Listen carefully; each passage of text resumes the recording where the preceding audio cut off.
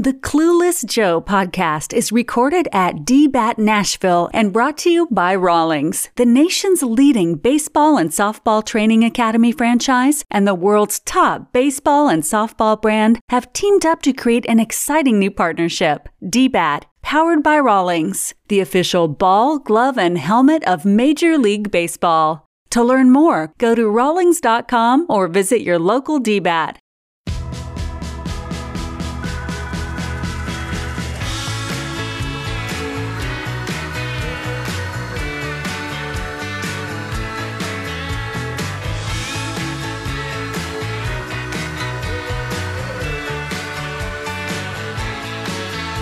Say hey, baseball fans. Welcome to the Clueless Joe podcast, powered by Rawlings, episode lucky number 13. Cool. Coming to you from DBAT Nashville, the premier baseball and softball batting cage and training academy in Middle Tennessee. Developing beliefs, attitudes, and traditions, Music City style. You can follow us on social media across all platforms at DBAT Nashville. I'm your host, John Crist. I'm here with my crew in reverse order this time. The number 9 ranked right-handed pitcher in the state of Georgia. Whoa. According to Perfect Game in 2011, Sam Bragg. You are nasty. Go Wildcats. According to Perfect Game in 2016 in the state of California, unranked, Ryan Gaynor. Oh, dude, brutal. I was really curious where you're going with that. But that's all right. According to Perfect Game in 2013 in the state of Mississippi, also unranked, Zach Schritenthal. It's okay. Go Chiefs. I'm a member of the unranked fraternity, so no shame, no shame. Right. Coming up later in the show, we're going to be joined by a very special guest, former Major League catcher J.P. Arencibia. He's now the bench coach for AAA Syracuse in the Mets organization.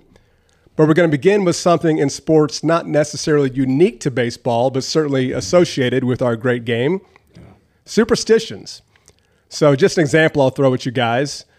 Mark Teixeira. Great hitter during his career. We all know Mark Teixeira. Accidentally wore 2 different socks in a game once. He was number 25 when he was with the Yankees. He slid on one sock that was number 25. He accidentally slid on another sock that was number 52. That belonged to teammate CC Sabathia. He proceeded to go out in that game, hit 2 home runs, drive in 6, and for the rest of that season, he wore mismatched socks. Because he's a silly baseball player with silly superstitions. Just that season? Just that season. That was his thing. Did he hit 2 homers and 6 RBIs every game? Of course not. But he did it once and claimed that was why it happened. So let's start here. Some of the silly superstitions you had, maybe some of the famous superstitions that this game has had over the years. Let's start it off hot with Moises Alou, huh? What about him? We're going right away with his shower let's go technique. Moises Alou. Right away. Peeing on his hands. Correct. To eliminate calluses. I was living in Chicago when that story broke. He was so livid that apparently that was an off-the-record conversation with the reporter that ended up in a notebook. And he was furious. That's on him. Yes. I mean, that's on him. I think I saw does that too. No such thing as really I think I off the saw record. Jorge did that. Jorge Posada did that as well. So did Yachty. Yeah, that's wild. Really? That's like a thing? Dude, if I do it, it's by accident. I'll take my calluses. I'll be in the bullpen, and I'm just like, dang it. There's apparently scientific evidence that says peeing on your hands can help you develop calluses. If you remember Moises Alou, he was one of the few guys who hit with no batting gloves. Right. It's part of his style. Yes. Yeah, that is weird. Yes. But that's definitely a famous, or let's call it infamous one. Wade Boggs eating fried chicken before every game. That's another famous one. Way more normal than peeing. Way more normal. Could you imagine if you peed on your hands before you ate? Did they wash them? Yeah. Wait, so he did it to develop calluses? Yes. Yeah. Yes. In the Help shower. develop. In the You shower. want calluses. Correct. Oh, It would help okay. develop calluses and the like. Oh, okay. I thought it was to prevent them. No. because He was. To help Like, ooh, my harden hands are and getting develop. low. Because it's sterile and I like the taste. I think you'd probably just use lotions. Yeah, that's true. Okay. All right, moving on. It doesn't take much research to find some pretty crazy ones. Yeah. I want to hear some that you had, Zach. I'm actually very interested. Are you? in this. That I have. Yeah. I mean, let's go to our own playing days here. wasn't superstitious or a little stitious? Little stitious. You know? I was waiting for how long. I'm a Take little the under and how long it stitious. took to make that Little comment. I'm a little stitious. I don't know. It wasn't anything too crazy for me. I mean, I got dressed the same way for every game. What pant leg first? Shoes first. I mean, yeah. Cleats. Left sock had to go first before the right. I mean, Cup on the outside. So without you were fully no other clothes other than you're putting on your left sock. No, I mean, I put my sliding shorts on first. then, okay, just wanted to confirm. But, you never know. But no, I would probably start I'd start the year with let's say an Evo Shield on my left, a sleeve on my right. I'd have to go the whole series without changing it, but I would ride that as long as I was hitting well, and then I would change it up if it started to go bad. If things started to look bad. So safe to say I changed my look up. So you changed probably a lot. Yeah. Pretty. Love you. Yeah, pretty often during my playing days, but I've been racking my brain. I'm trying to think on anything super crazy. I didn't really go I was more just superstitious with my routine, and I actually kind of saw somebody, I think it was Wade Boggs did it as well. He took 150 exact ground balls. He took 150 ground balls before every game, not 149, not 151, 150. I had to eyewash. I didn't. That is way too many. Shout out eyewash. Yeah, I didn't count my ground balls, but I had to do a lot. I had to do a certain amount, not a certain over amount, but a certain amount. In batting practice, I had to take a bunch right at me to my left. I had to do a backhand. I had to do the uncomfortable plays, deep in down the line or deep into the hole to my left. I just had to check that box in my head pretty much. That sounds more like routine than superstition. Yeah. Well, that's what I'm saying. It's a fine line. If I didn't do it, I felt really weird, and I just Yeah. Again, I think routines kind of fall into that. We had a starting pitcher at Georgetown that on days that he pitched, he had to sit down in the shower that day before the game. Okay. And just sit there. He's like, yeah, I sit there for 10 minutes. Doesn't do anything other than just sit down in the shower. Yeah, that's okay. Yeah, I mean, he probably shoved. Yeah, he was great. he was really good. I mean, yeah, played at Buffalo and then came down to Georgetown, but he was really good. I thought it was. I mean, that's a superstition, right? Yeah, that's weird. Sam, did you have any Don Robinson type stuff? You familiar with Don Robinson? No. He was a pitcher. Yes, imagine that. No. He was the pitcher from back in the day where he refused to catch the ball from the umpire. If there was a foul ball and the umpire would throw it back out to him, he would let it fall to the ground, then pick it up off the ground.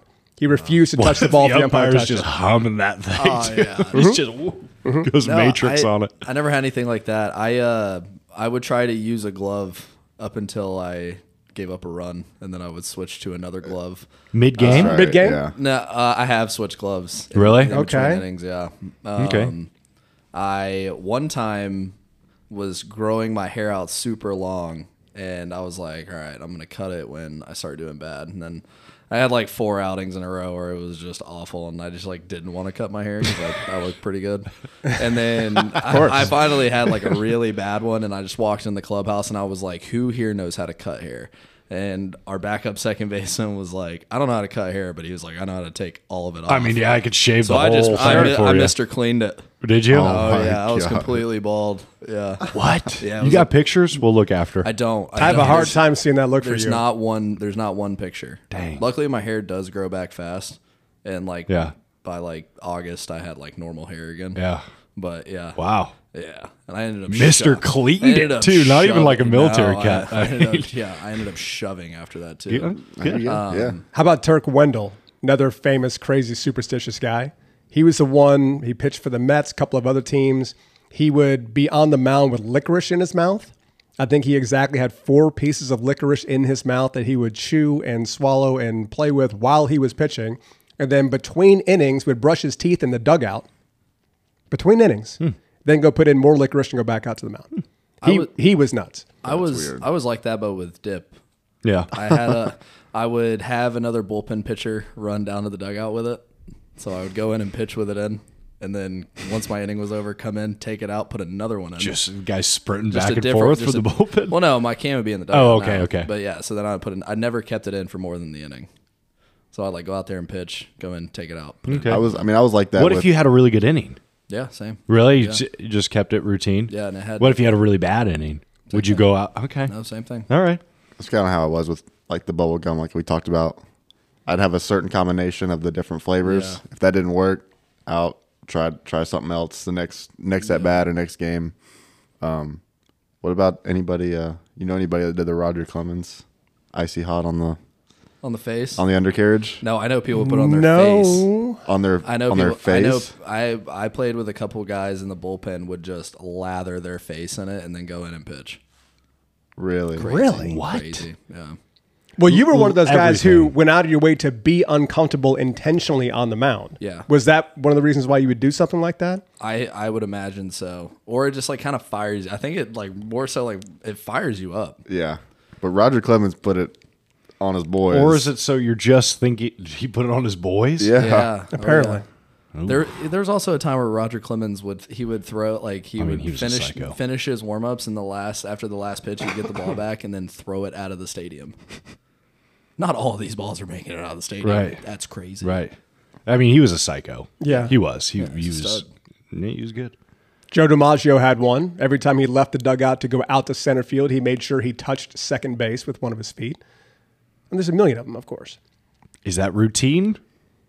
I don't know if it's Like he'd feel weird. yeah, that feels more routine. That's the superstition. thing. I feel like there's a very fine line between routine and I feel like Like, if you don't- superstition if you has don't to be do a it- weird thing to do that Right. you like. I feel like getting Like, sit I feel down like in the getting shower. getting dressed a certain way is probably more routine. I had a stupid one. The last league I played in Chicago, again, I was 26 or something at the time, and I had forgotten to wash my uniform before a game or something, and I get to the ballpark, and my socks never made it to the dryer. So I'm putting my socks on, and they're soaking wet.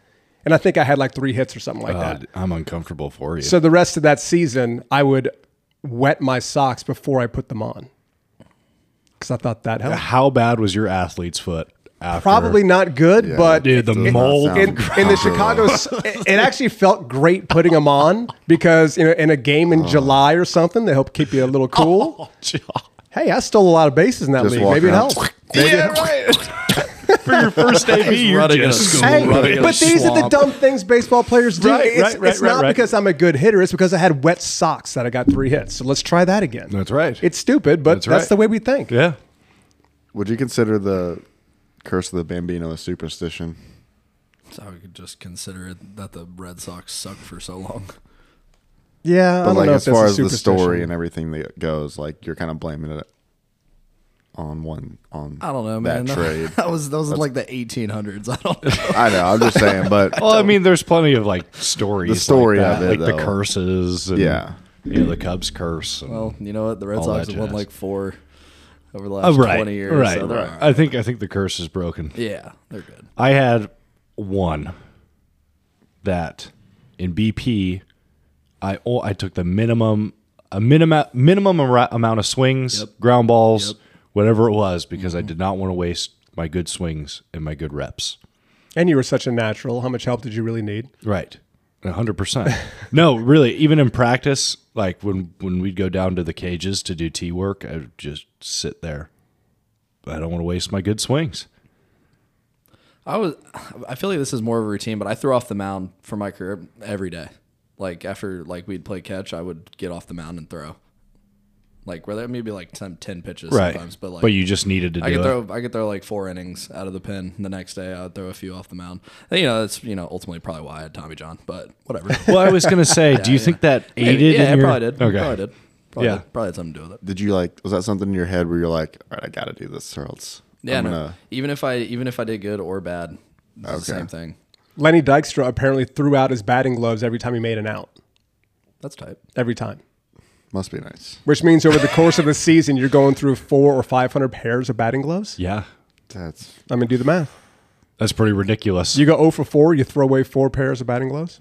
That's Well, Lenny Dykstra wasn't exactly all there either. right. were any of you guys like I'm not washing this or that? No. Nah. Disgusting. Yeah, that's I don't so know. gross. No, I would I was never already- be able no. to do that. Well, John, you wore wet socks. So. they were clean though. They just weren't dry. Yeah, well, they were wet. They were wet. I still think They're probably in the washing machine for too long. Just had that mildew smell. I still think like not stepping on the foul line. Like that's a superstition for me. I always thought like if I step on this line, it's something bad's gonna Pretty happen. common. So you know what I did when I would go, like, say, like, I never obviously couldn't do it when I came in from the bullpen, but when I would go out for my second inning, I would drag my foot across the line every time. Just to fly in the face of everybody else. Home ballpark, away straight ballpark, across. every ballpark. Yep. I could see you doing that at an away And ballpark. I also as an got FU. into, there was a point in time, I think it was around like 2015, 2016, where I started like anything I was doing or anywhere I was, I started seeing the number 66 on everything. I'd be like looking at the temperature, it'd say 66. You know what's crazy is I started seeing a lot. So when I started going into the game, I would start writing 66 on the back of the mound. Everyone That always is very superstitious. Everyone asked me why I was doing it, but I looked it up because everyone's like, "Ooh, 666." Right, yeah, add another 6 in there. It's actually like a heavenly number. So I was like, okay. Cool. So it's not. Love it. If it wasn't, I still would have done it. Right, But, I'm sure, you know, yeah. The but I started- Angels were talking. Yeah, but like everyone's like, "What are you writing on the mound?" I'm like, "Nothing, man." There's some guys who like to about it. write things in the batter's box as well. My boy Deion Sanders, of course, would do the money sign in the left-handed batter's box with the knob of his bat before digging in. Other guys have done things like that. Yes, it's a little eye-washy. We get it. Hey, it's Deion. He can do what he wants. Or the guys that got to just dig that hole in the box with their right foot. Oh, because I spent so long trying to get that right. Whether it was field day before the season or even after every single game, you're laying the dirt down, you're laying the mud, you're tamping it down, and then they just come in the next day and rip that thing. We've out. not mentioned Nomar Garcia Parra yet. Yeah. That's one that everybody knows I feel like that's more of a habit with the than batting just- gloves. I think I don't think that's a habit. I think that's just psychotic OCD, Yeah, which that's I can exactly relate what I was to. about to Which say. I can relate Yeah. to. Yes. Yeah. I think they just didn't feel right, and then they finally did feel right. Jason Giambi apparently put a gold thong on whenever he was in a slump. I read that one. Naturally, I read that one. don't we all? That's, Yeah. How about your boy of course. Tim Lincecum? Tim Lincecum apparently wore the same Giants hat like 3 or 4. He refused to put on a new hat. That John thing- Wetland for the that Yankees thing was was like that gross. too. He'd wear one hat per season. we had a guy like that in college too. I'm like, dude, just Things Put a just different hat on. faded and Come on. sweat I just love all the old over hat. it. I love the old hat. Yeah, his hat was gross towards the end there. He was also gross though, so Yeah, he was. Do whatever you got to do. Hall of Famer. No, I'm just kidding. Should be. What else do we got? did you guys have to eat a certain thing before a game? Like Food normally. Yeah. I had. that's why I said a certain thing. yeah, I know. Sorry. That's again the Wade Boggs thing. I had a Fried chicken venti before cold every brew game. coffee before every game, but Shocker. I've had that every day for the last. Like, I don't think that was a baseball Yeah, I don't think it superstition. was. I think it was No. just a life thing. My caffeine addiction started. I think I had a Red Bull before a game my senior year. I did really well. It really livened me up, and then it just went I used downhill to do from there. monsters before games, and then I chose the healthier choice with the cold brew. Golly. Just a Minotaur before every game. Oh, man. What about stepping into the batter's box? Everyone has a routine. Routine, superstition. What did you guys like to do? Certain amount of practice swings, all that kind of stuff. I'd give like 3 digs to the back of the batter's box, You're the worst. and then swipe it up to the front with my back foot. Right. Step out, little practice swing. Little say, hey, what's Man. up to the cat and the Yeah. umpire. Then dig in, tap on the home plate, and then we're good to go. You didn't have any, like, while he's getting a sign, you didn't have any, like, or did you just, like, stand there? No, Sorry, I should would probably talk I to would the mic. Sorry, guys. I would step out and then maybe give a little like muscle memory, like hand path, Yeah. little check swing, and then actually, yeah, I don't know if I started it my freshman year of college or my sophomore year, but then I did start doing that that little spot on the bat deal that a lot of people. Oh, to calm you down? I forgot what that guy's name is, but I've watched that video Yeah, I know so what many you're talking times. about. The I guy know I what did you're with Evan Longoria. Yeah. Where I you think just wasn't Evan Longoria's the foul pole, though? The left field foul pole? Or is that somebody else I'm thinking of? I don't know, but I know I'm exactly not what you're sure, talking but- about. I know you're talking Yeah, about. but yeah, basically you find a spot on the bat and you just kind of stare at it for a second, kind of clears your mind and everything. I actually really like that. Yeah. That Ryan, was- were you a shin guard tapper with your fellow catchers? No. You never did that? No. No respect for the fellow battery mate? I don't know if it was a respect. I just was, maybe I'd say what's up, but it wasn't like, Ooh, hey, man. You know what we used to do? That was Before- my Gatorade bottle. Sorry, Before guys. every reliever, Gravity still works in the studio. Before every reliever went into the game, you had to rip a dry scoop of P4. Dude, you guys were psychos. And then we would crack 3 smelling salts, put them in a water bottle, shake them up, and you had to take a big whiff of them. What do we got? God. Dude? That's why we were amazing. That's why. That's Literally crazy. won our AA league 4 years in a row. I'm just amazed that the Whatever A's works. paid for smelling salts. You think that was Amazon, homie? yeah. They didn't pay for that. That was a bulk order for sure. We had a briefcase and we cut out like styrofoam and like put it in there and like put the P4 in there with the scooper, like a little thing for the scooper and then a thing for the smelling salts, and you had to like unlock it. We call it the launch code. Oh my God. when you're almost done warming up, someone would be like, "Bragg, you ready to launch?" Like, yep, Dude, I'm ready. that's funny, man. Now, did you have, this is for Sam, did you have the same pitch routine before? Yep. Or did you switch it up? I had the same. Like, let's say you had 8 pitches. I only threw 5. Really? I went fastball, Saving bullets. curveball, changeup, fastball, Don't want to waste the good reps. and I never I never tried to throw a pitch over 70 miles an hour. Really? Yeah. Gotcha. Yeah. I tried to throw every fastball at that speed and I see. every changeup like You were shooting for a number between 68 and 70. yeah. Correct. Gotcha. For no Okay. particular reason. No, no, I but just yeah. wanted to do that. Nice. It's a fun number. Nice. It is. It is. And everything was less than that?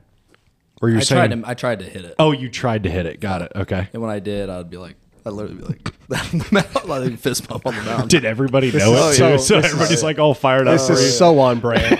This is just so on brand. Yeah. We're having That fun. is pretty good. We're having That's fun. pretty good. Like some guys like to go out there and try and touch 100. I was a little different. Yeah. I did when I caught between innings. I started first one in the squat, next 2 on my left knee, the next 2 on my right knee, and then I'd finish in the squat, and then the last one was the throwdown. So Okay. I did have that little routine when I was catching the pitches. I was pretty bad about music too. I had to listen to the same songs in a certain order Yeah, that's the before thing. every game that I was doing well in. And then if I had a bad game, switch it up. How many overs before you switch the walk-up song? Again, I'd usually give it a series or like a weekend series or a week-long stretch, depending on how bad wasn't it allowed to was. switch up my walk-up song. Oh, I didn't. No, I didn't switch my walk-up song. We couldn't do that either. But I'm talking about the pregame music. Oh, the pregame Yeah, music. pregame Gotcha. music. Okay. Yeah, I was the same way, but I had to watch a WWE wrestling match. That was What was your fave? What was my fave? Ooh. 1998 WrestleMania 14, Shawn Michaels versus Stone Cold Steve Austin. I watched that one a lot. This is awesome. This is good. I really do love this conversation. Yeah, this is I good. watched that a lot. Why is this such a baseball thing, though? I know It this really is. I know this is existential, but you don't have conversations like this for basketball players or football players. There's some What hockey is- I'm players. sure there's some hockey players. some, that Yeah. but I do brutal think that superstitions. baseball is What like is it a about the special nature breed. of baseball that lends itself to this kind of stuff? Do we have any idea? We're all just weird. the fact that we are. the fact that it's a game of failure, as opposed to shooting free throws or because completing you passes. need every single edge you can get. Yeah. You And need whether every, that be- every type of perceived Yeah. or otherwise. Right. exactly, whether that's Okay. in your head or Because not. it's the most games, it's the least amount of off days. It's And you have more. I feel like you have more time to think about every single thing that's going on. yeah. Either during the Really? game and outside of the You game. really have time to get in your own head. Yeah, You 100%. know, when you're But do we hitting that- really need to contemplate cutting the head off a live chicken, which has been commentary in 2 different baseball movies? We're Well, I mean, idiots. we're already eating chicken. yeah, What's a big deal? I mean, we're idiots. It's like, Yeah. what is this going to do? I mean, we could get into. I mean, there's players that have to go out to a bar and find a woman of a certain look to break, and they call it a slump buster. The I mean, slump buster. you're right. It's like We're going there. Well, We're going there. But that's I what was saying, it exists. yeah, We're just it exists. real We're, thing. yeah, like we're Yeah. just weirdos and idiots and anything for some anything. yeah, anything for some it. zeros. Hi, Paige. No, hey. I'm saying teammates. Of course. Teammates.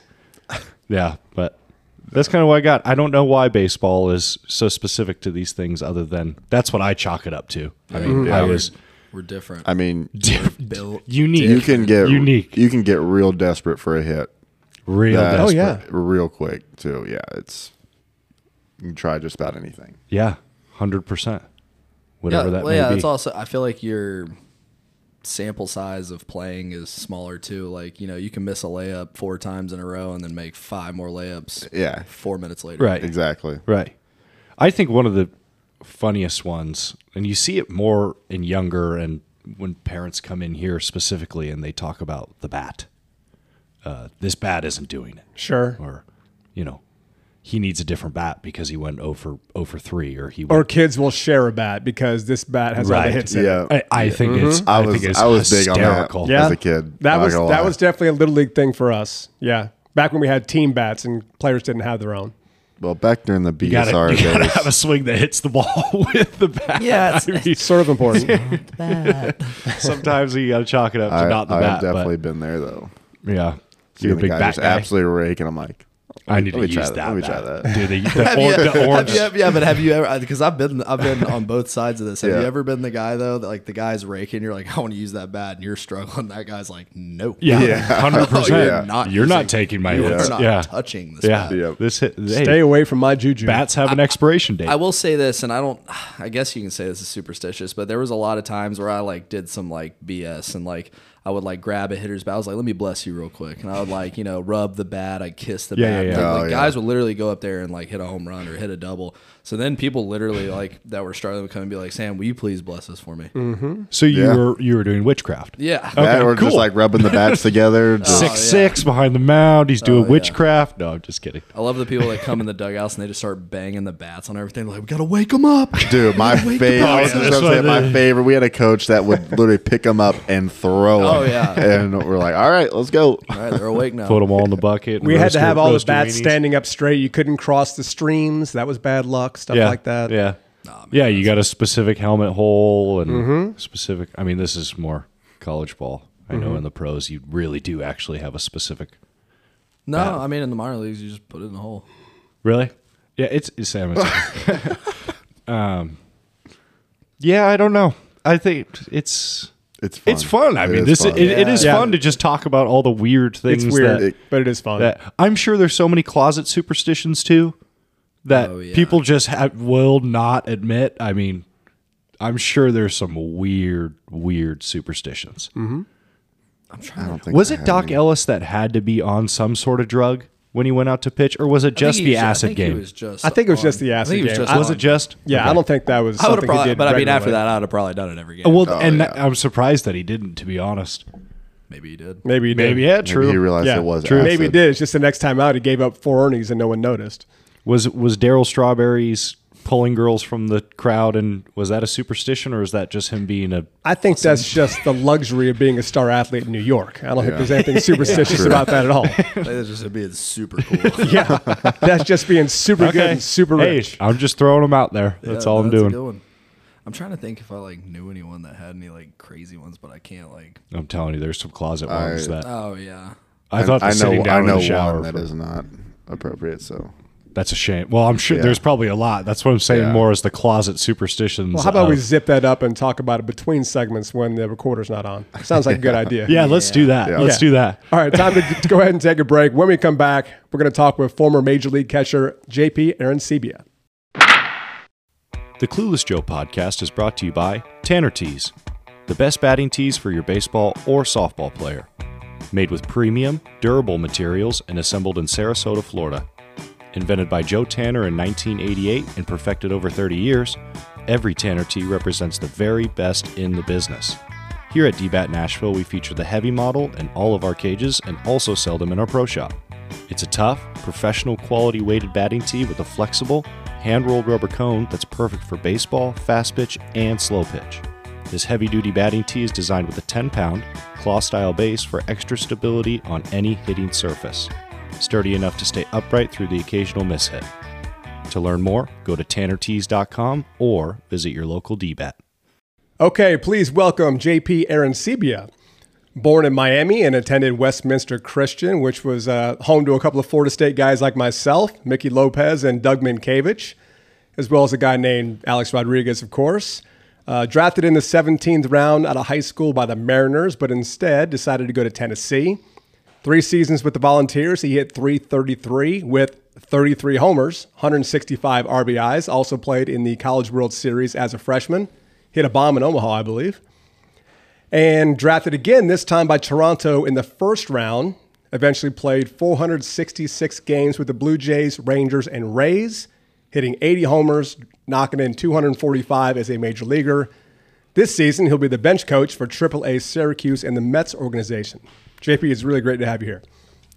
Thanks for having me. That's sometimes I don't. It makes me uncomfortable to hear all that stuff, but all true, no embellishment. No, that is, and I did hit a home run in Omaha. That was the only thing I wanted to do. Unfortunately, that we went 2 in barbecue, but I went deep in Rosenblatt, so that was a big deal for me. Very nice. Heck yeah. Now, baseball is obviously what shaped your life, but with some of the research I did, you were apparently a pretty accomplished football and basketball player as well as a prepster. Just sort of give us a scouting report on you, both on the gridiron and on the hardwood. Ooh, I can go easy basketball. I was a 2 points and like 12 boards kind of guy. I boxed out everybody. My coach would put me against the tallest guy on the team. I was a 6'1" power forward, but I would just dominate dudes down low because I wanted to. That was it. I just enjoyed. Knew your role. Yeah, I loved playing defense. I really did. And I enjoyed getting guys mad. We played against this guy that was a Louisiana Lafayette commit. He was like 6'7". He threw the ball at me because I kept on boxing him out. So I enjoyed that stuff. Instigator. I like it. And on the offensive side, I knew what I had to do. Pass the ball around. So that was just me in a nutshell. And then football, actually, I was pretty decent. I was all county in Miami, and Miami has pretty good football. Pretty good.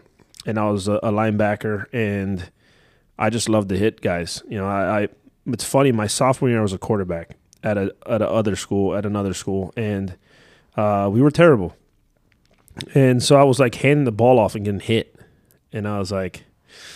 Yeah, when I went to my new school, I went out for football, and they're like, what position you want to play? I was like, I want to do the hitting. I am done getting hit. And so that was it. I played linebacker. I played with my hair on fire. I just wanted to get after guys, and I loved, scouting video and watching plays and watching things develop. And I'm like, okay, well, this guy's going to do this. I was a cerebral linebacker, but I used to make sure I tackled guys, and I wanted to tackle them, and I wanted to hit them hard. So I was to the much of the comments of people telling me you're crazy for playing football, and scouts telling me, what are you doing? And I just was like, I always told my mom, like, I don't want to regret not doing something that I wanted to do. Mm-hmm.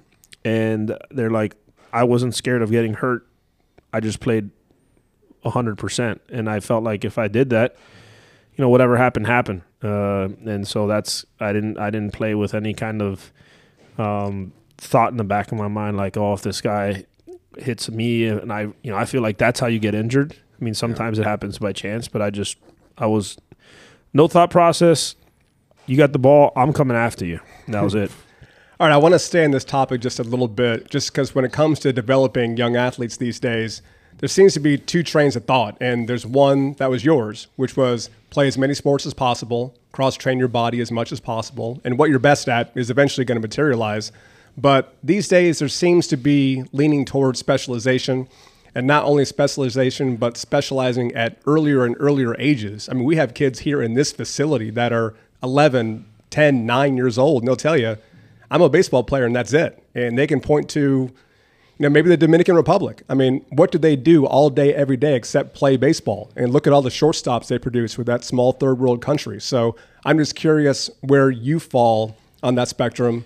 Play them all or find one and stick with it. No, I'm very passionate about this. I think that you need to play as much as possible. I think that not only is it a cross-training your body, your mind, I think football made me tougher in a lot of different ways. I think basketball made me more athletic, and you that's the one thing I think is people forget that you're an athlete first. Whether it be in the weight room or outside on the playing field, you have to be an athlete first. All these guys are first-class athletes, and I just think that it's a detriment to the kid, one, Because now, again, if he just wants to do baseball and that's all he wants to do, then hey, or he or she, if that's the sport that they want to pick and that's what they're obsessed with, have at it. But for me, I was obsessed with baseball, but I also was a sports rat. I wanted to play football. I tried swimming. I was playing volleyball. Like, I did everything that I could possibly do because I love to compete. And I think that all those different things, then yes, the body also, moving around agility-wise, playing basketball, the strength for football, the hand strength for football, different things that helped me. And so I think I hate to hear when coaches say, hey, you have to do one thing, or parents are like, oh, we got to do one thing. Yeah, in the Dominican Republic, they play baseball all the time, but they also play soccer in the street. Correct. They also play basketball. They also box. They also do a ton of different things. Swim, whatever it may be. I mean, look at Cuba. Cuba, where my parents are from, baseball, basketball, or baseball, volleyball, and boxing. I mean, and that is like, they're doing everything. So that's all you see. But the truth is they're just outside playing different things all day long. And I think it makes a big difference. So I'm a very big, we could be all talk on this all day because it pains me because I think it's become more, and it's become more of a business in the sense of, it's like, hey, I specialize in this, and this is all you're going to do, and I can make money if I have an academy or this or that is just this, and they want everybody to do this, whatever it is, every day, every month you pay a fee, and you can't let them go and do other things. So we're going to talk about your playing career a little bit. Pardon me. I need to phrase this delicately. Bear with me.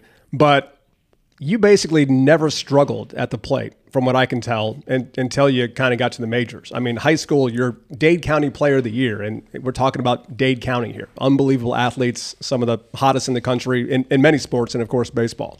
You go to college, and not only you're an All-American at a big-time program, you're a freshman All-American. I mean, you show up right away, and you're middle of the order, and you're putting up numbers. And then even in the minors, your first three full years in the minors, 27, 21, and 32 home runs. I mean, you were on your way. And then, you had a great big league career. Don't get us wrong here. You hit a bunch of bombs, but your batting average is .212. And I feel like that's the only time you sort of hit a wall and all of a sudden you're not the guy. And I'm just curious what that was like, how difficult it was. Was the pitching that much better in the show? Did you have to work so much on your defense at what's traditionally a defense-first position that you just couldn't get in the cage as much as you wish? Just tell us how that journey went. Well, one thing that I'll say this. They say it's hard to get there, it's harder to stay. And the reason we why hear that a lot is because of, one, you're facing, dudes every single night, right? A+ stuff, A+ command. In the big league level, literally you can scratch your face, and that if that means that you're going to do something, they'll figure it out. Like, there's so much video, there's so much information that if you have a little hole, they will expose it until you ever, you can figure it out. And if you can't, you're out of the game. Mm-hmm. I think my process, now looking back, I would say that I wish that I was more of myself. And I say that because in my first pro ball season, I was high AA. I hit .298, I think it was, 27 homers and 105 RBIs. And that was I think I had 36 doubles too. Big year. I looked it up. That was only a 5-month season, right? So that's the other thing is, like, big leagues is 6 months. Minor leagues is 5 months. Yeah, you're doing that in 120, 130 games. And so when I got done, though, I went to Instructs.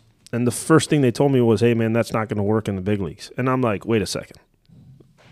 What? Like, I just put up ridiculous numbers. They're like, well, your on-base percentage is not good. You walked 18 times, and this is not going to work. And you have to learn. You go to the fall league, you got to learn how to walk. You got to get on base. You got a bit of, strike zone awareness, all this stuff. So I went to the fall league, and I got my junk pushed in for a couple weeks there before I said, forget this. I'm doing what I do because I was not myself. And I think that was something that I fought. I think that there's a thing being, not I think, I know, I 100% agree or believe that being too coachable is also a problem. Too coachable. I've never heard it put that way. Please expand. Too coachable. Not you're trying to appease everybody, and you know we have 4 of us in here. You guys, all 3 may have different philosophies, and I'm listening to all 3 of you guys, and then at some point you just forget who you are, and you forget what makes you different. And I think that that's the other thing too is, you know, Kevin Youkilis had a weird stance, and that's what worked for him. But now they might see that stance and go, "Hey, wait a second. Here's our hit tracks. Here's our bat path thing. All the different our blast or whatever it's called." And it's like they would have said, like, "Hey, man, that's not a good swing." But this guy was an all-star. He raked, right? Yeah. So I think that there's a beautiful thing about what makes each of us special, how we see things, how we process things, how we do things. And that was a thing for me that, again, I was too coachable where I'd listen to all these different people. And now when I talk to people, I refer it to as if you were fighting somebody and your best punch was your straight right, but they're like, "Hey, this guy's really susceptible to a body blow. You know, hey, if you give him a hook to the body and you get knocked out and you didn't throw your number 1 punch." Right. Like, what good did you do? Yeah. That might be his weakness, but not necessarily your strength. And I think that was it. I mean, there was a lot more, I think, and not that I say I think.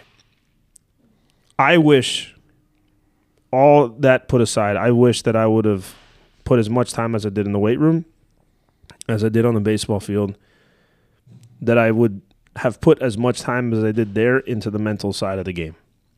Because that's the one thing I think what separates you when you get to the big leagues. When you ask me why I hit 212 or why I wasn't able, I was a mess. I was a mental midget. However they, I guess that's not the nice thing to say there. I don't know whatever they call it these days. I've called myself that plenty of times. It's you okay. know what I'm saying? Like but really, when I got to the big leagues, I really didn't fail much until my 3rd full season. Right.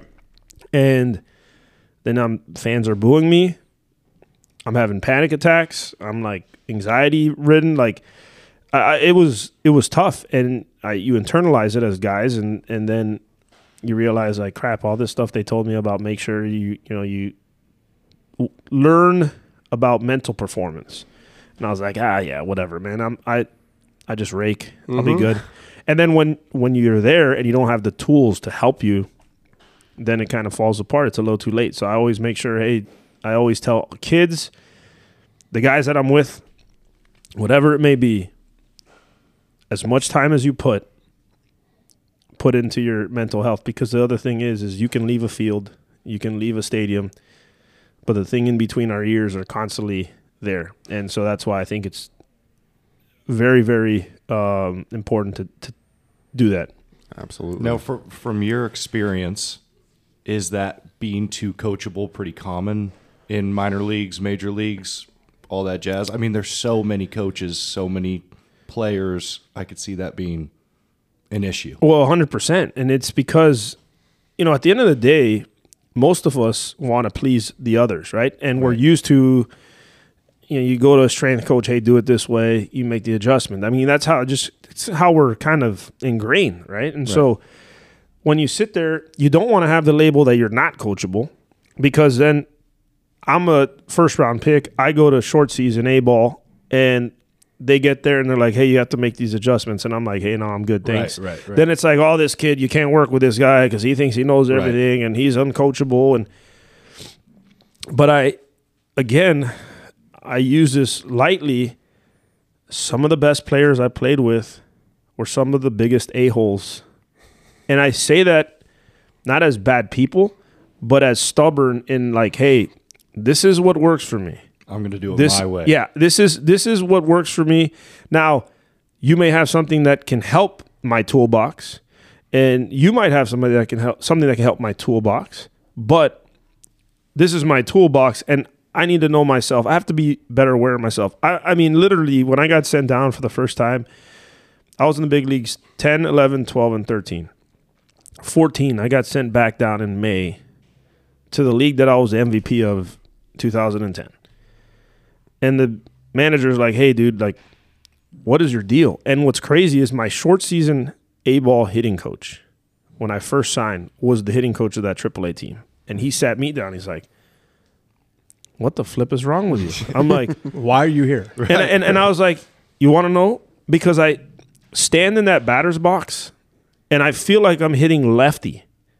And I'm a right-handed hitter because I've tried all these different things. I've worked on all these different things. And I'm like, I don't even know what I do to feel comfortable anymore. And that's really the struggle. And that's something where that too coachable comes. Is it like that fear of doing something wrong in the box? Did that play a big part in your mental side? What do you mean fear of doing something wrong? Like if I strike out right now looking because maybe the pitcher just made a good pitch, you're going to go back to the dugout and you're going to get... Or like if striking out in general, knowing you're trying to look for walks and strike out. Honestly, I just got scared to fail. I mean, I just got extremely scared to fail. And when you're going good, like the guy throws strike one, and you're like, okay, who cares? And then all of a sudden strike two, and you're like, all right, 0-2, it's not a big deal. Right. When you're struggling, here we go again. You're like, strike one, you take the fastball, you step out, and you go, son of a gun, that was my pitch to hit. Now I'm in trouble. Da da da da da da. And you just spin yourself into this wheel, and it feels like you're 0-1, like 30 at bats in a row. Or honestly, where I was at a point in my career when I was dealing with like bad anxiety, I'd be on deck, and there'd be bases loaded, and there'd be a guy hitting, and I'd be like, please God, let him get it done. Yeah. Because I do not want to come up with this situation with less than 2 outs and be able to, fail, and then the boos and this and that. Right. Yeah. I went from the guy like, man, bases loaded. Not that I wanted the guy not to get the job done, but I was like, dude, I want to hit right now. To like, God, this is not good. And that's when it really doesn't become fun anymore. Right. And I dreaded being sent down for so long, right? Because I was like, ego, all this stuff. And when I got to AAA, I literally would panic. My hitting coach would come and talk to me, and he'd be walking towards me in the big leagues, and I'd be like, I'd have anxiety, like, oh, here it is. I'm getting set down. And I was so scared, like, okay, 0 for 4. And then I get a hit my first at bat, and I was like, oh, okay, I'm going to survive. Like, that when I got sent down there, I was like, man, this is not the worst thing. And I actually was down there for a month and a half. I ended up hitting like 14 home runs because I started having fun again. Right. And that fear in the box with my manager, his name was Steve Buechele. In one of those conversations, he's like, what's wrong with you? And I was like, honestly, here's the truth. I walk from the on-deck circle to the plate, and I'm like, do I swing at the first pitch? Do I take the first pitch? Is Ron Washington going to be mad if I swing and look bad at the first pitch? Oh, my God, I swung and looked bad at the first pitch. Da-da-da-da-da-da. And then I was like, he's like, and honestly, I don't care if you swing and you fall down in the box. He's like, I just want you to have your best swing up there. Like, dude, just let it go. Like, let it fly. And all of a sudden, I hit 14 home runs. I was back in the big leagues, and I led the Rangers that year for home runs and RBIs in the second half. And I was with Alexis Rios, Adrian Beltre, all these guys. Mm-hmm. Yeah. But it was just the freedom of knowing that the guy that was in the manager position was like, dude, just let it fly. Like, what? Yeah. Okay, cool. Yeah, and people wonder why all those baseball players are head cases, right? Yeah. So I'm glad you actually brought up the demotion thing. It was sort of along the lines what I wanted to ask. Next, your first trip through AAA. I want to talk about AAA in particular because that's where you're going to be very soon. Your first trip through AAA, you're 23 years old, and you're a first-round pick, and you're on your way to the show. You're where you want to be. And the last time you're in AAA, you're 30 years old. And you've been there and you've seen it all, and you've tasted the sweet meat in the show, and you've made a couple of bucks that's in your pocket.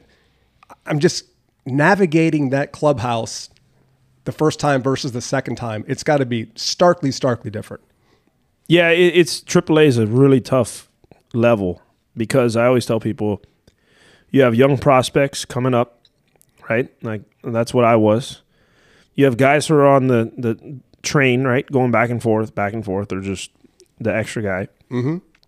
And then there's guys that are trying to hold on and trying to get back to the big leagues, trying to reinvent themselves, and I actually hated AAA when I got to it. When I got there, I was like, I remember there was these guys that, they'd go for 4 and we'd win the game and they'd be just, throwing helmets and I'm a 300 hitter, I'm hitting 260. I'm like, I want to throw baseballs at all you guys. It was just it was just, oh my God, you see this guy? I can't believe this guy's in the big leagues. Oh my God. Even with me that, hey, bonus baby, you're up here quick, and I was like, dude, I hit 300 with 27 pumps and 105 ribbies. Like, take it easy. I earned it. Yeah, like, I'm not here because it was a first-round pick. And I really just didn't have fun. And it was one of those things where, that year I actually was crazy. I had an astigmatism in 2009. So it is a little bit more of a story. But in 2009, I get to spring training. The Blue Jays tell me, hey, you have this huge year. Go to AAA. We think you're ready. At the All-Star break, we're going to bring you up to make you the starting catcher for 2010. Perfect. They also doctor tells me, hey, you need to wear glasses or contacts if you have astigmatism. Mm-hmm. Great. So first I put on these glasses and contacts, and I'm like, absolutely not. This ball looks like it's just 1,000 miles an hour. I was like, this ain't going to work. So those were out the door, which made it tough to see at night. Then I was playing every single day, worrying about getting 7 hits because I needed to make it to the big leagues. And I wasn't focused on where I was. And then along with, like I said, the story before, I hated it and all that stuff. So that season ends. In the offseason, I could be one of the only guys in history that one of our VPs talks to me and he's like, hey, we're going to send you back to AAA, yada, yada, yada. And I said, dude, don't. Send me a AA. I don't want to go to AAA. Really? I said, I don't want to go to AAA. I hated it. Well, nope, you're going to have to learn. You have to figure it out, yada, yada. And I was like, please send me. I'll die if I have to go back to Vegas. Like, I was like, I'll die. And he's like, you're going to have to figure it out. So that offseason, I got LASIK, which helped. I went with a new mind frame of I'm just going to be the best player on the field every single day because that's where I'm at, right? I was now what they say, like, where your feet are. And at the All-Star break that year, I was hitting 325, and I had 25 home runs. I was leading all of baseball, minor league, major league at that time. And that was really the difference. And people would be like, why are you still here? What are you doing? Da, da, da. And I was like, because I'm going to be the best player in this league. I'm going to hit 40 homers if I have to. I don't care. This is where I'm at. So then the end of my career, I'm back there. And I hated the bitter players, so I never was going to be that guy. But I also saw a lack of, like, the young guys understanding the way the game was played. So I really was like I was two sides of it, right? I was still trying to figure out where I was at and how I can get back. And then I was trying to teach the guys and kind of pay it forward. And I ended up coming up with a game my last year there that we would have a winner and a loser. And I created a point system to make it fun for guys to learn there was a game within the game, because it was like too much of I went 3 for 3, but we got our tail kicked. I'm happy. I went 0 for 4. We won. I'm pissed. Especially in the minors, of course. Yeah. And so I started, we had like, baseball stuff, move guys over, get hit by pitch, steal a bag, like anything baseball wise. Third with less than 2. Yeah. I had a whole point system, and then negatives, right? Bad base running, bad throwing decisions in the outfield. Miss a cutoff, man. Yeah, little things like that. And it became fun because guys at the end of the week would start coming up to me and go, hey, how many points am I off the lead? And like, we were winning games. We had gotten the first places with Durham Bulls, and it was like, that was fun to me to watch these guys kind of switch and make it. It really became, after the game, I'd read it like, Joe Smith, 3 points, triple, -2, brutal base running. Like, and we made it fun. And, that's when really I always thought that I could manage when I did something like that. But yeah, that was. I mean, that's how AAA is, and that was how it was for me towards the end. And I knew when I was 2016 was my last year.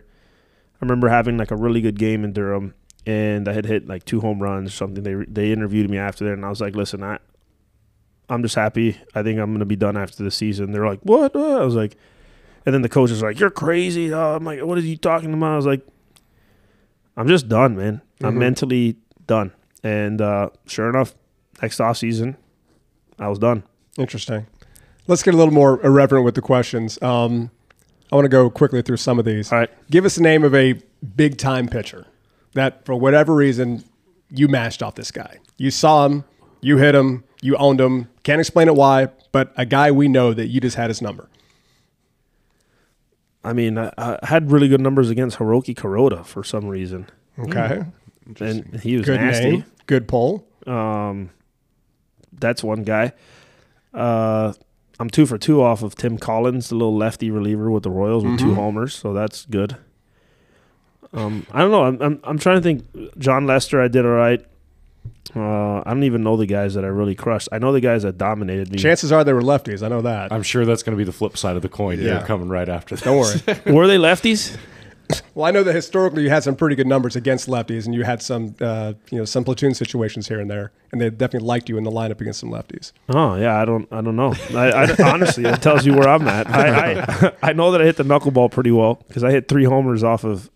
I had 2 off of Wakefield and 1 off of Dickey. Really? Wow. Interesting. That's cool. Yeah, Because you hardly ever see those. well, I didn't see them the first 7 at bats, and I'd watch on film and I'd miss by 3 feet, and I was like, I need to figure this bad boy out. They're like, so that was it. I don't know. I have a couple homers off Lester.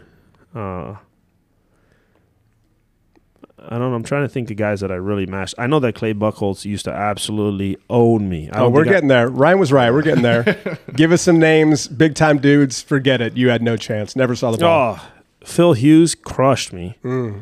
Clay Buchholz crushed me. By crushed, what do you mean? Like Ofer? Well, I know Buchholz. I don't think I ever got a hit off Buchholz. I think because that was one time they asked me a question. They're like, "You ever?" And I was like, and you faced him a bunch in the division, obviously. Incredible amount of times. And what's crazy is I hit balls hard off of him, not a hit. And you know it as a player. Like you get to the series, you're like, okay, John Lester, Josh Beckett. You're like, I don't care. Clay Buchholz. Oh my God. You're like, this sucks. Yeah. So he used to. And Jeremy Hellickson used to kind of dominate me. It was guys that, for some reason, changeups, right on right changeups, really crushed me, which they really crush everybody. Which Clay Buchholz used to dominate me with the right on right changeup. That I can remember, at least at the top of my head, those were the guys that really. Phil Hughes, he had a loopy swing, so he had one of those good four-seam fastballs. And dude, he would just throw fastballs right down the middle, and I'd swing under him. I'd be like, I hate baseball. All right, let's go to on defense here. Of all the pitchers you caught, nastiest flat-out stuff. Yu Darvish. Easy answer. Yeah, really easy. Yeah, of all the 9 or 10 pitches that he threw. Yeah, I literally had like running out of fingers calling pitches. No, there was 2 soft, like a hard curveball, slow curveball, hard cutter, slow slider, split, change. I mean, we had like 8, and with a runner on second base, I didn't have pitch com. So it was like shake. I'm like, oh crap, let's go through the shake. Yeah. Oh, and then you just forget. Like you're like, I put a 2 down. You're like, oh, but I didn't put the soft 2 down, and like it was a nightmare. But I love catching. We almost got I have 1 out away from a no hitter with him. Really? Oh wow. 8 2/3 against the Boston Red Sox. That must have been fun. Who broke it up? Big Papi. Well, he tends to do that. Yeah. Okay.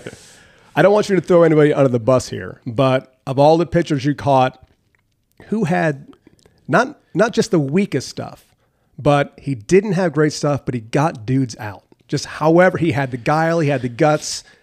Tell me a guy like that. Well, I'll say this. He didn't I guess he did not have good stuff, but he didn't have – so he was our closer. His name is Casey Jansen, and he was a Toronto Blue Jay. And he threw 90, 91, top out 92. But he was really, really good at controlling the pitches. He had a cutter, a curveball, and a slider. And, man, he could just throw the ball whatever he wanted. And I can call a pitch and set it up for 3 pitches later because I knew he was going to execute that pitch. We'd throw a 4-seam off the plate away to a lefty, and I'd watch them statue it, and I was like, all right, I'm backdoor cutting him. And he would backdoor cut him, boom. And it was like he didn't have closer stuff, quote unquote. He didn't have like overpowering stuff. But every time he came in the game, I was like, all right, we're going to win this game. Or we're going to get – I mean, he's just going to – it's going to be like 1, 2, 3, or, you know, if somebody gets on, he'll be good. But that was for me the guy that I was like, you know, he doesn't profile, and now that's the big issue is like, oh, he's got to throw 98. Right. Well, no, how about if he throws 91 and he has 7 pitches, he controls a runner, and I know that I can get a guy out 6 different ways. Yep. So he was a guy that Mark Burley. I was hoping you would bring him up. I'm a card-carrying White Sox fan. I was hoping you'd mention his name. He called me out. This is the funniest story. Love that guy. He called me out. He never shakes. Never Shakes. Never. Calls me out one day. And I'm like, is he hurt? I'm like, oh, God, this ain't good. Like, he calls time and calls me out. And he's like, we have no chance today. And I'm like, what? He's like, I just threw that ball as hard as I could, and I looked up at the scoreboard, and it said 84. and he went out and dominated again for 6, 7 innings. Cutter, sinker, change. Cutter, sinker, change. And it was just, I mean, he was a guy that just, he's special. And that game was about 2 hours and 4 minutes probably. I think that he has a chance to be a Hall of Famer. Love that guy. Love him. Okay, last serious question for you. You are, as we said earlier, you're set to be the bench coach for the Mets this year in AAA, Syracuse. Everyone knows what the manager does. Everyone knows what the hitting coach does. Everyone knows what the pitching coach does. I don't think a lot of rudimentary baseball fans have a fundamental understanding of the bench coach's job. So please enlighten us. Well, I think he's like a caddy, I would say, for the a PGA Tour player. That's right? a good way to describe it. You sit there and you're having to really, the manager's making decisions, but he can be in everything, and so you have to, hey, this guy's up, this guy in the bullpen, we can, these are the guys that are up. They have a righty. He's trying to manage the game in the sense of like, dealing with guys and having conversations and okay, we have to use this guy today or this guy, because in the minor leagues it's different. There's more of a script, but your bench coach is going and talking to the guy and saying, hey, in the 7th inning, be ready to pinch hit. Hey, Skip, manager, Skip. Hey, they have this guy coming up. Do you want me to get the righty? You want me to tell the righty to lefty? Well, are we going to bring anybody for defense? I have to go in, hey, get ready for defense. You're going to go out there in the 7th, be ready for this. So you're like kind of his voice and then his guy that he can bounce things off. Hey, what do you think about this? Well, I think this situation. And so really, again, it's I think the best way to say it is a caddy. The only thing is you're involved in a lot more maybe than the manager is. Almost that's why most bench coaches become managers. Right.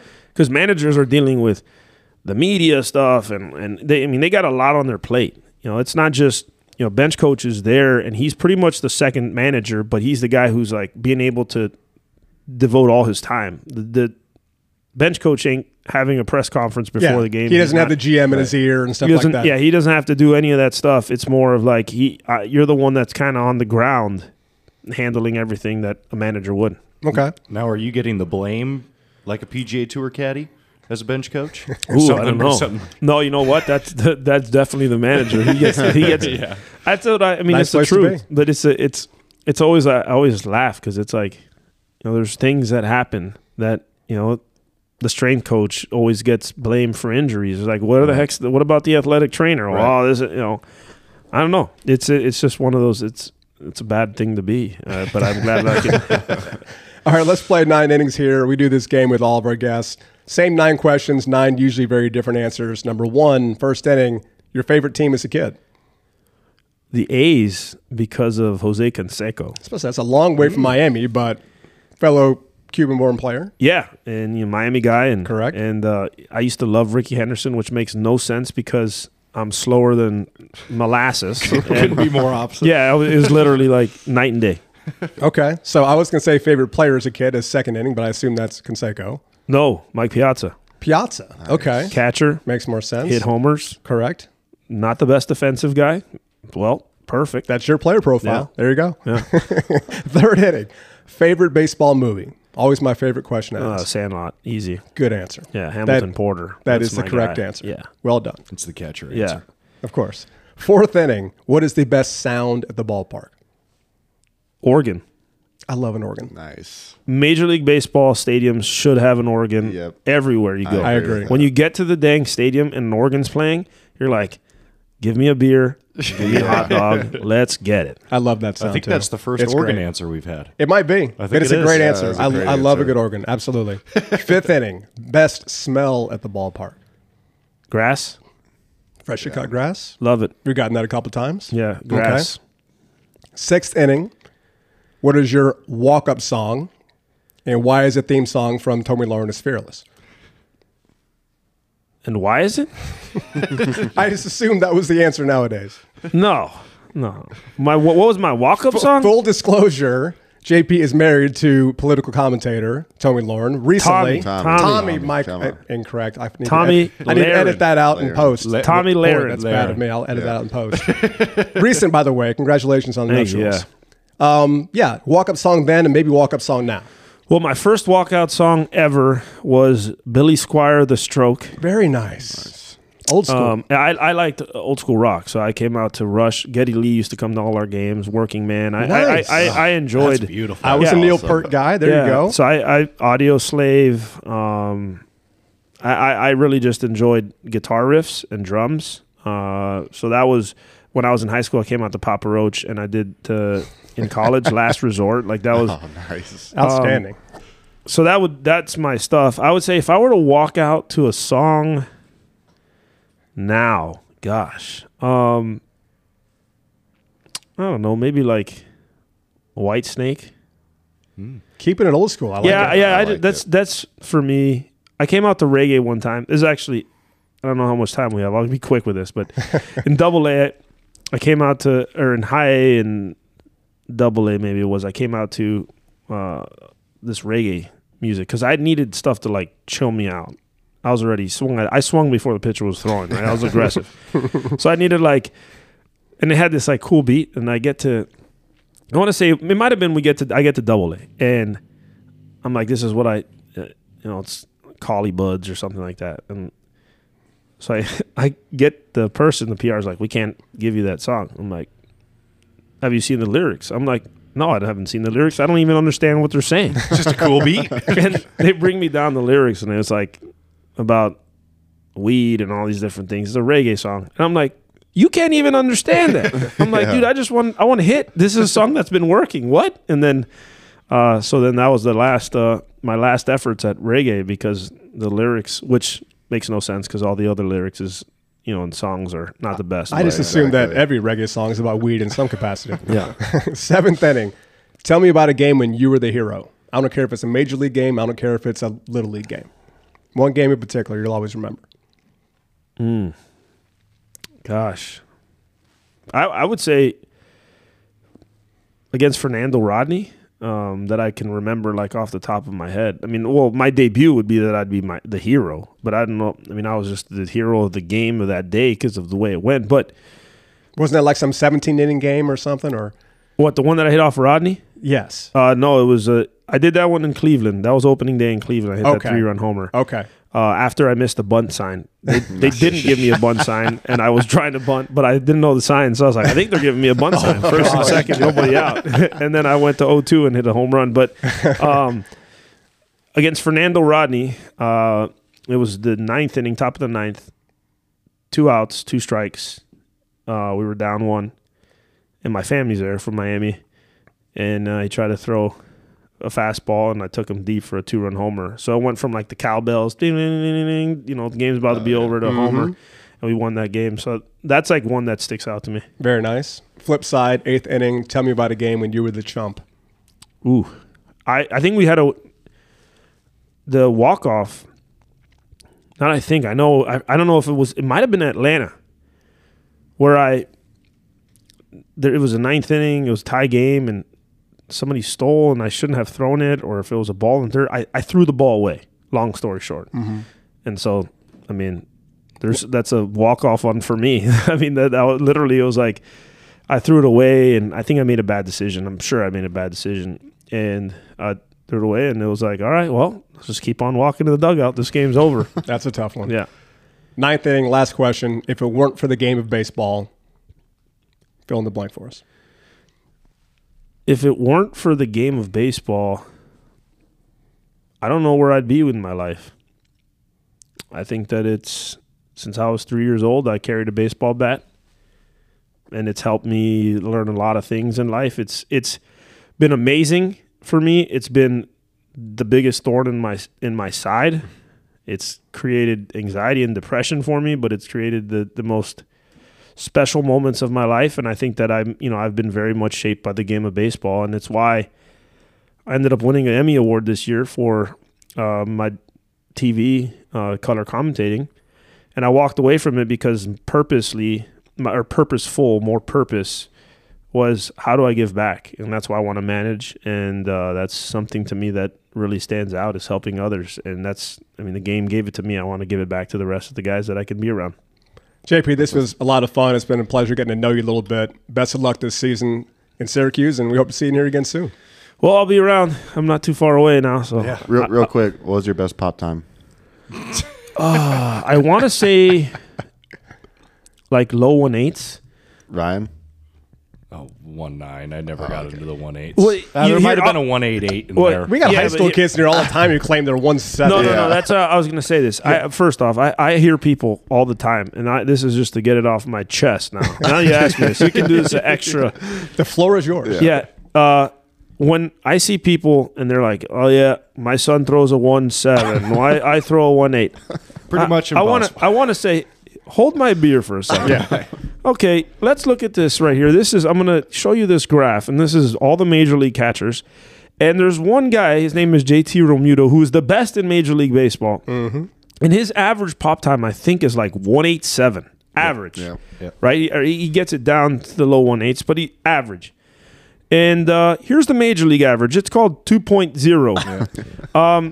Your son doesn't throw a 1.7 to second base. I'm sorry. Nope. Let's just call it what it is. So yeah, when people say it, I'm like, that's my lowest. I would say that I averaged probably a 1.95, 1.96. Where's the ball? Where am I throwing the baseball? Is it high? Is it low? Is it up the line? Is it to the other side of the bag? Like, that's what really matters. Exactly. And did I get a chance to throw? But but that's the thing. It's like when I get sick, this kid's throwing 1.7s. I'm like, is he throwing from the pitcher's mound? Because there ain't no way that's the truth. And that is our fired up segment. That's awesome. Yeah. I love that. Yeah. I love that. We'll call that the truth. Right. Yeah. Right. Sponsored by 7 Minutes Fitness. Yeah. Here's the truth segment. Your son doesn't throw 1.7s. JP, thanks again. This was a lot of fun. Thanks, Thanks, man. JP. Yeah, thank you. The Clueless Joe podcast is brought to you by Pro9 Sports, committed to providing high-quality, precision baseball and softball products to help players perform their best on the field. A family-owned and operated business since 2001, offering a wide range of products including game and practice balls, protective gear, team and player bags, umpire equipment, and much more. Here at the Nashville location, we use private label DBAT baseballs and softballs produced by Pro9 in our pitching machines and lesson buckets. These balls are durable, long-lasting, and made with quality materials to replicate your game experience. Pro9 equipment is made to precise specifications and designed to provide a better way to play. To learn more, go to pro9.com or visit your local DBAT. 3 up and 3 down. I asked 3 questions. The boys do not know what's coming. They have to answer on the fly. Question number 1, tell me about your favorite bat of all time. Ryan. Oh, Your favorite bat. Good question. that was a good question. You're welcome. It was probably... Was it that 5150 in college? No, it was probably the blue and orange stealth in Little League. I mean, everybody used it. Yep. But That was the hot one. I actually never used that bat. I used it, but I had one kid on our team never that had owned it. one. It was quite literally a trampoline. Yeah. I mean, Did you guys ever play with the combats? I saw them, but I never remember used them. one. It sounds familiar. They were like super thin barreled like bats. That was a good bat too, but it has to be that orange and blue Easton Stealth. I mean, Okay. I didn't was a hit good it one. because I was, 35 when it hit the market. Right. But that's another topic. right. I mean, just crushed baseballs. Zach? Mine's probably it was a black and red Stealth Speed. And even more specifically, it was when it cracked. Oh yeah. That thing. Oh yeah. Smoking. It was like hitting tennis balls. Yeah. I remember sounded when those like- bats would crack. You were actually like, "Oh, let's go!" Like I mean, people Oh, would, I know people would so many roll their people bats. they'll run them over Yeah. with their car. Yeah. Sure. And things are locked and loaded. Yeah, when that thing cracked, I mean, it was so obvious. But How old Dude, were you just- swinging that one? I was in high school, sophomore, junior year. Okay. the black and red Stealth Speed. I'm trying to picture it. After You got to show me a picture. Yeah. Oh, well, Because yeah. I'm sure. Yeah, it's oh man, I like that bat more. Yeah, obviously when it cracked. Did you hit a lot of home runs with it? Nope. Austin Riley Loaded did. question. Austin Riley did. I There you think. go. I think. Yeah. Sam, favorite bat? The all black TPX Omaha, which is currently sitting. TPX. Nice. That's your favorite. Nice pull. I mean, I did some damage with that Yeah. bat. That or I have 3, and they're all TPX. One was the EXO. I had the EXO. The red EXO is the great. red EXO, not the white one. I had the red. It was like red and gray. red sort and of? yellow. Red. Oh, red and that's red right. barrel, yellow. That's right, that's right. Yellow letters. Yeah. Gray and black handle. Yeah. I had that one. And then Phenomenal. the TPX Warrior, okay. Warrior. black and gray. Don't remember that one. I still have 3 of them at my parents' house. Do you? Next time you go down there, you got to bring one Well, back. They're all We'll hit in the they're head tracks dead with it. now. They're dead. Oh, really? Oh yeah, but yeah, they're awesome. Yeah. I love those. I mean, bats. that Omaha is sensational. It's stout. Yeah. The ball Gets the job done. Oh, it does. Gotta love the Beasers. sure does. High school for me, I would say the Easton EA70. There was a gold one that had sort of a burgundy-ish trim, 3330. That's what I had junior year. Had a pretty good year, and planned on getting another one for my senior year. Coach Batten also owned a trophy shop, and he dealt some bats. I told him to get me another one of those. It shows up right before the season starts, and it's a 33.5, 30.5, which is not what I asked for. I asked for another 3330. I tried it. I hated it. I went back to the one from my junior year, used it for a second season, and did pretty well. It lasted 2 full high school seasons. And that was just old school alloy, the EA70. Loved it. I was never a Black Magic guy back then. That was the hot bat. But the EA70 was for me. It was beautiful. It performed. Loved it. Big fan. Yeah. Question number 2.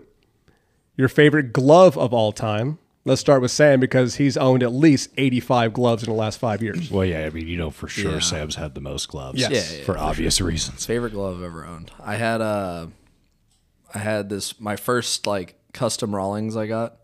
Had my name on it. It was You're very sentimental about this glove. I've heard you talk about it. yeah. It's black on the outside. Black on the outside. Oh, What was that? I don't know what you were doing. No, I was just itching my nose. Sorry. I thought you were showing me something. No, no. I was like, Sign language from across the room. Audio only broadcast, fellas. I was Audio like, only. it was black on the outside, mesh on the back, and then like burgundy on the inside. And I used it for my junior season, and then it was stolen from me by none other than Javi Baez. If you're ever listening, Javi, I Javi. love the hobby trash still on this show. Want it back? I love the hobby trash. You know What a what? jerk. You know, You need to give us the full story on this.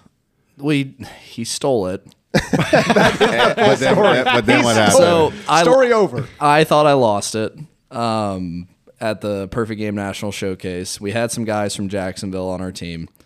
Fast forward to the fall, we're playing in the World Wood Bat, and Javi's on a different team. We just played against him, and he comes up to me and goes, I found somebody in Jacksonville that has your glove. And I said, awesome.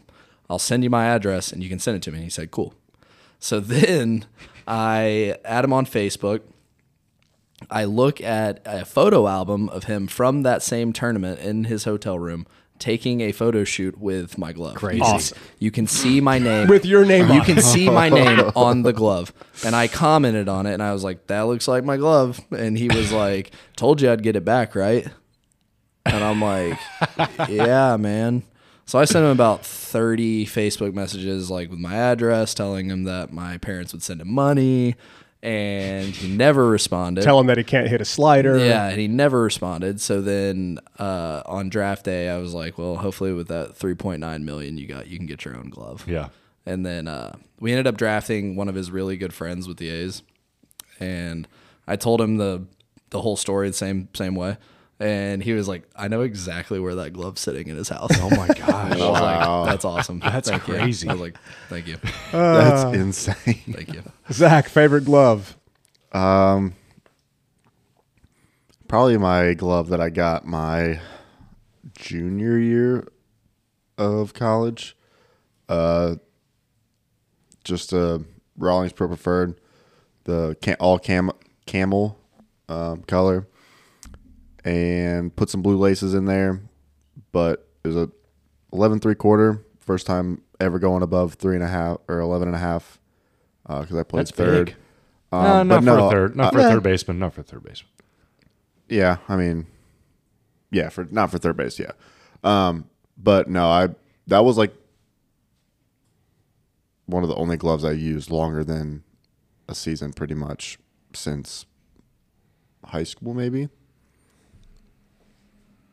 I really like that glove. I even used it at second base a little bit until I got the new one my senior year. But no, that one or my Derek Jeter model when I was a little kid.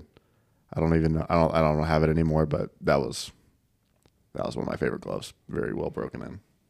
RG, catcher's glove, first base mitt.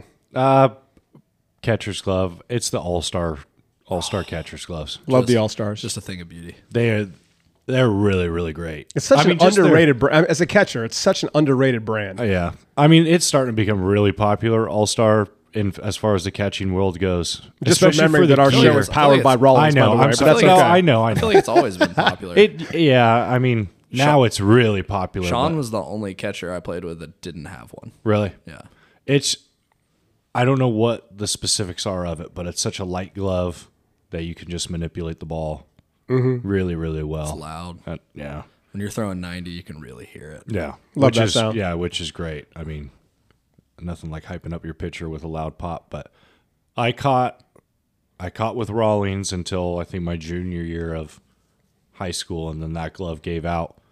So then I got an All-Star, and yeah, I really liked it. I used it for another 4 years until I kind of stopped catching, but yeah, All-Star catcher's glove. I don't have one in specific. Okay. Anybody steal it? No, Javi did No. not steal that one. But did you have a Javi at your college that stole it maybe? No. Okay. No.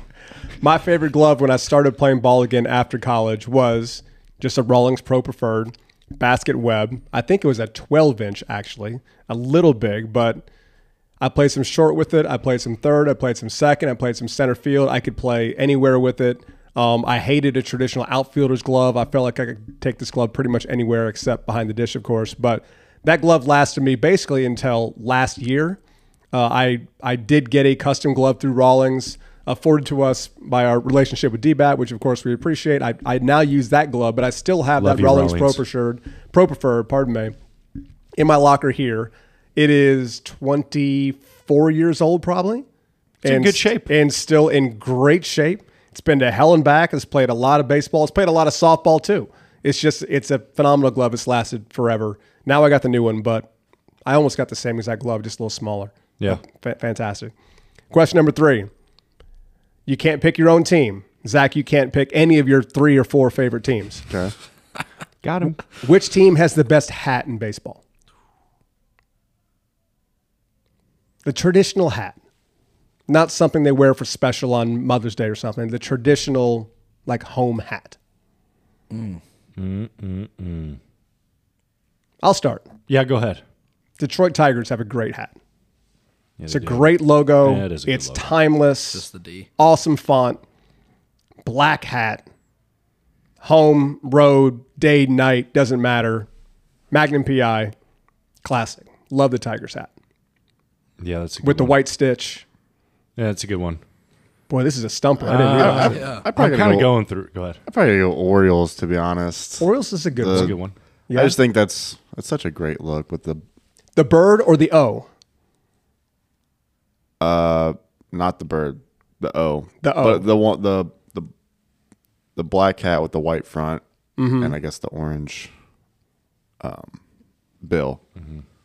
I think that look is that little throwback type of look. Yeah. It's not like super basic, but it's very timeless. Like you said, that's probably what Got some personality. That's a good one. It sparked a lot of like colleges and travel teams. Right. When they went back to that. The multicolor. Right. Everybody went to those multicolor helmets and hats. I'm going back. I just had to look at what the hats even were. It brought me back to a sentimental place. My first hat I had from an LB team was the Rockies. Mm-hmm. The black on top, purple bill, CR. That's a good one. It's clean. I really like their hats. I never liked the font on their logo for whatever reason. I like their spring training hats with the mountains. Oh, Right. that was That's a clean nice. hat, man. Yeah, it's like we had the elephant on ours. They've been doing a good job with those I really spring like training. the elephant hats. They've been doing a good job with those spring training hats. Mm-hmm. They do a good job. I almost said Royals. I have a Royals hat. And I think Royals have a good clean. hat. Royals Absolutely have a good hat. Yeah, I'd go with the Braves logo. Okay. Yeah, that's a clean hat. I like the A with the nice. What is it going through it? It's The some of them have the tomahawk. Tomahawk. Yeah, Most that's more what I'm talking about. Their spring training hat was just the that tomahawk, A with right? the tomahawk. There's when they did the mascot one, pretty much it was just the tomahawk. But their road hats are just the A. Their home ones are the one with the tomahawk coming. Right. Yeah, that's the one I'm talking about. I like their logo. No love for my White Sox. That's a pretty clean hat. I really like. They kind of stopped doing it as much. It was in my top 3. I will say I do like the White Sox. But I really liked how the Cardinals will wear red at home and navy on the road. Mm-hmm. I think that's awesome instead of just having the same hat. See, I should go the other way on that. I think a hat should be universal. I think you should wear it homes, roads, days, nights. I like the idea of one hat. I like the Giants. I don't know if it has to be a home and a road hat, but having at least 2 hats, I think. That's actually one thing that bothers me about Florida State baseball is that, they have a garnet hat. They have a garnet hat with a gold bill. They have a white hat. They have a gray hat. They have every combination imaginable. I just like the idea of one hat, and you wear it with everything. I think 3 is the magic number for me. For hats? For hats. 3 hats. Yeah. Homes, You got your home, roads, you and got an your alternate hat. and you got your alternate, like a jersey. Yeah, that's the Cardinals. And then you can mix and mash them at your... I love when the Cardinals wear their blue hat at home. That's a sweet look to me. Yeah. Yeah. Pretty strong. The old school Reds hats, the red bill with the pinstripe going through it in the C. Yeah. That one's clean. The Pirates had a similar hat with the yellow. In the 70s, the Pirates had that box hat. Yeah, the rope hat they Yes. wear. Yeah. Yes. Yeah. Not a good look. Not a good look. All right, Zach, time for the weekly Zach attack. What's on your mind? It's not really relevant to what's going on today. Can't wait. But, me and Sam were talking about this a couple weeks ago, but Tim Tebow and his baseball playing career. I mean, what the heck?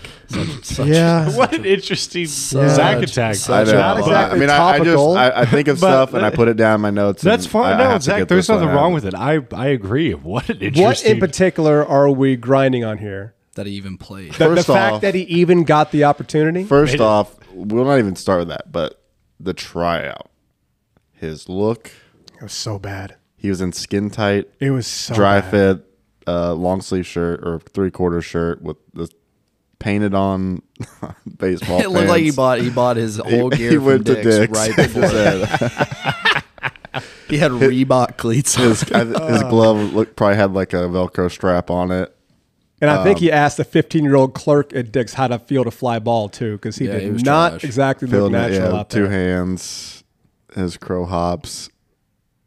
That just blew my mind at first. Yeah. And the Mets said, here, sign here. Here's some money. Then he played. $100,000 scholarship. Go to Did he Bing- make it to Syracuse? Yeah. Yeah. Yeah. I mean, what he did do for the most part is kind of impressive. I mean, he stopped playing. That's what I'm last saying. year. I have there's Yeah. no hate towards him, but like the fact that he was able He had to not do that, played and- since 17. And I think you told a story that's something like he got away with hitting 200 while their guys were Yeah, I mean, raking and not. I don't have not hate playing. towards him himself. No. He didn't do anything wrong. I have hate for The organization. situation he was given because Right. I fell into the category of some of my friends. Right. Like, he was like a free agent sign, and I had buddies that were also playing outfield in AA, hitting 310 with 19. And he's that just this big Not name only that- got they didn't get an opportunity to go to AAA. Yeah. Tim Tebow got a big league camp invite twice. I know. Yeah. And these guys didn't Right. get that. He played in a couple of minor league all-star games, Yeah. which means he literally stole a spot from someone deserving. he Stuff was- like that upsets me. He was for sure the most intimidating batter I've ever faced. Yeah. I was so scared to face him. Yeah. Please tell Why? us that story. Well, it was during the Arizona Fall League in 2016. We had our pitching coach said if we're the team that gives up Tebow's first hit, the pitcher, it's a $500 fine. And so everyone's like, oh my god, because he literally started like 0 for 28. Yeah. I remember. And he was on the Scottsdale team. We played them like 4 times, like within the first 2 weeks. Yeah. And so it was terrifying. And I came into the game and I was like, dude, I just know my luck. I know he's going to get the hit off me. Right. He's probably going to hit a homer. Right. And I threw him a first pitch fastball. He took it. And I was like, okay, all right. Breathe. We're good. Breathe. All right. And then I threw him like a really good changeup. And the swing he put on it, I was like, oh, God. I was like, I'm about to ruin this dude's day. And then after that, I threw him another changeup and he swung and missed. And I was like, yeah, this dude sucks. This is really easy. We did give up his first hit, though. Oh, really? Yeah. A guy actually a reliever for the Pirates right now, Dwayne Underwood. He had a line drive in the left center gap. There you off go. him. Yeah. Nice. Ran into one. Nice. Yeah, I covered him in high school. As a matter of fact, when I was covering high school sports in Jacksonville, I did a bunch of his football games. And he was one of the more impressive high school athletes I ever saw. Of course, it was on a football field, not on a baseball field. He is gigantic. He's big. He's a big He man. is huge. He's a big man. Yeah. I mean, he's every bit of 260 of just straight muscle. Yeah. He is a monster guy. Yeah. Ryan, what are we crying about this week? This week? I feel No, like we this should is- change this topic and, change the title of this. It's no longer Cryin Ryan. We should just call it, I don't know, Tears from Heaven or something, because it's always something sad and angels related. Or, All right, Ryan, what's going on? Well, man? this is not sad and Angels related. I do think it's getting more respect now, but I still see it happening a lot. And there's just kids not wanting, we talked about it before, so sorry, but kids not wanting to go to junior college. Okay. And taking the D1 or bust crowd. Right. Even like a D2 program and stuff like that, because I've seen even this past Shout week, out Trebek Nazarene. I've seen this past week that there's kids that are going to these schools, like the first school that they visit, and gives them an offer. And it's like, what are they giving them? 15, 20% scholarship? And they're taking it because it's not junior college. Junior college is a good route to go if you want to get better and you want to get a bigger scholarship, potentially get drafted. The competition is so good in junior college. It really is. Here's my thing, and I'm trying to put everything into perspective here, but how much better do you think kids actually get going through JUCO, just a random JUCO? Because I've seen some of these programs Better and than heard about some of these sitting programs. on the bench for your first 2 years at a D1. But you also have that's- D1 coaches, though. That's what I'm saying. Is from the coaching standpoint, what are some of these JUCOs actually doing to help you better yourself? it's still college baseball. The coaches there are not just dads that they've picked I get up that. off the street. I just It's heard a lot of and seen games. There's a lot of ABs. There's a lot of innings pitched. I know. I Yeah. just heard. You I, have It's been- playing. Yeah, you have more people care about you. Like, you know very well if you'd have went to Memphis and you were pretty trash in the fall and like kind of so your freshman year, your coaches wouldn't look at you. Redshirted. They wouldn't have. They so wouldn't. fast. They would have acted like you wouldn't even have been there. In JUCO, if you're struggling, they work with you.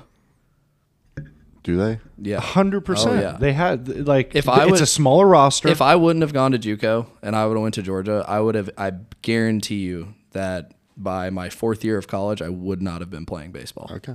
I just heard and seen some of the ugly sides of that, where you're just out there 13th year messing around, just one last year of baseball, pretty much. I've never seen that. I have.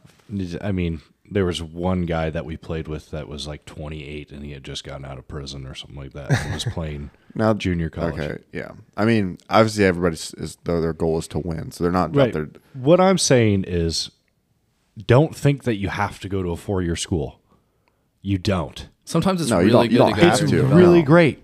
And don't I'm not saying don't sign with the school that you love, but don't accept your first offer. Go explore other offers. Maybe think about, if I go to JUCO, I have 2 years of now college baseball experience. I'm going to get more looks from more 4-year colleges. It's If I could do it all over again, I would have been the perfect JUCO player. Now, it would have driven my parents nuts from an education perspective, but pure baseball, I would have been perfect it's still for JUCO. fine education. These are college professors. Like, it's not Your degree That's what I'm saying. doesn't end up from there. Right. Correct.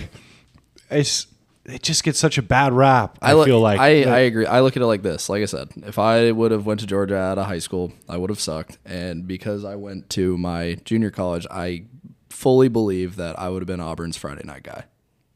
right. Because of how I developed there. I didn't have a breaking ball. And then I ended up having a really good one after JUCO. Right. Basically what helped me get drafted. Right. Who knows how many Division I baseball programs there are? Ooh, I'd be well. I 299. was going to say in the 300s. How many kids were in the transfer portal this past summer? Anybody want to venture a guess? Oh. Is it upwards of 500? I'd say Way 2. more? I'd say 2. 2,500 baseball players were in the transfer portal. That is an average of 8 per D1 program. How many of those kids made the wrong choice out of high school and maybe should have gone to D1 And instead? I'm sorry, JUCO instead. That's the Right. point I was trying to make. Well, that's the culture of today now. If you don't like it, you're gonna go somewhere else instead of. Yeah, but Zach, look at it like this. What if you would have went to JUCO and balled out and then South Carolina offered you and that's where you ended up? I mean, yeah. You're right. You're right. That's. I know mean, you don't have any regrets, but it's just like, Yeah. look back on it as, what if I did go to junior college? That's what I'm saying. I easily could have played or could have sat my whole freshman year of college. I played mainly because third baseman in front of me got hurt halfway through the year. I was bitter because I never sat a game before until then. But I never once thought about quitting or leaving. I'm like, I'm gonna work and this goes to the transfer portal, not necessarily Right. the JUCO route, but that's like my mindset. Yeah. Like, now, if you can really realize, like, if you're getting redshirted and all that, then yeah, maybe. Yeah. But But still, I I mean, think a Brent lot of- Rooker got redshirted at Mississippi State as a walk-on, and look at him now. That's my thing.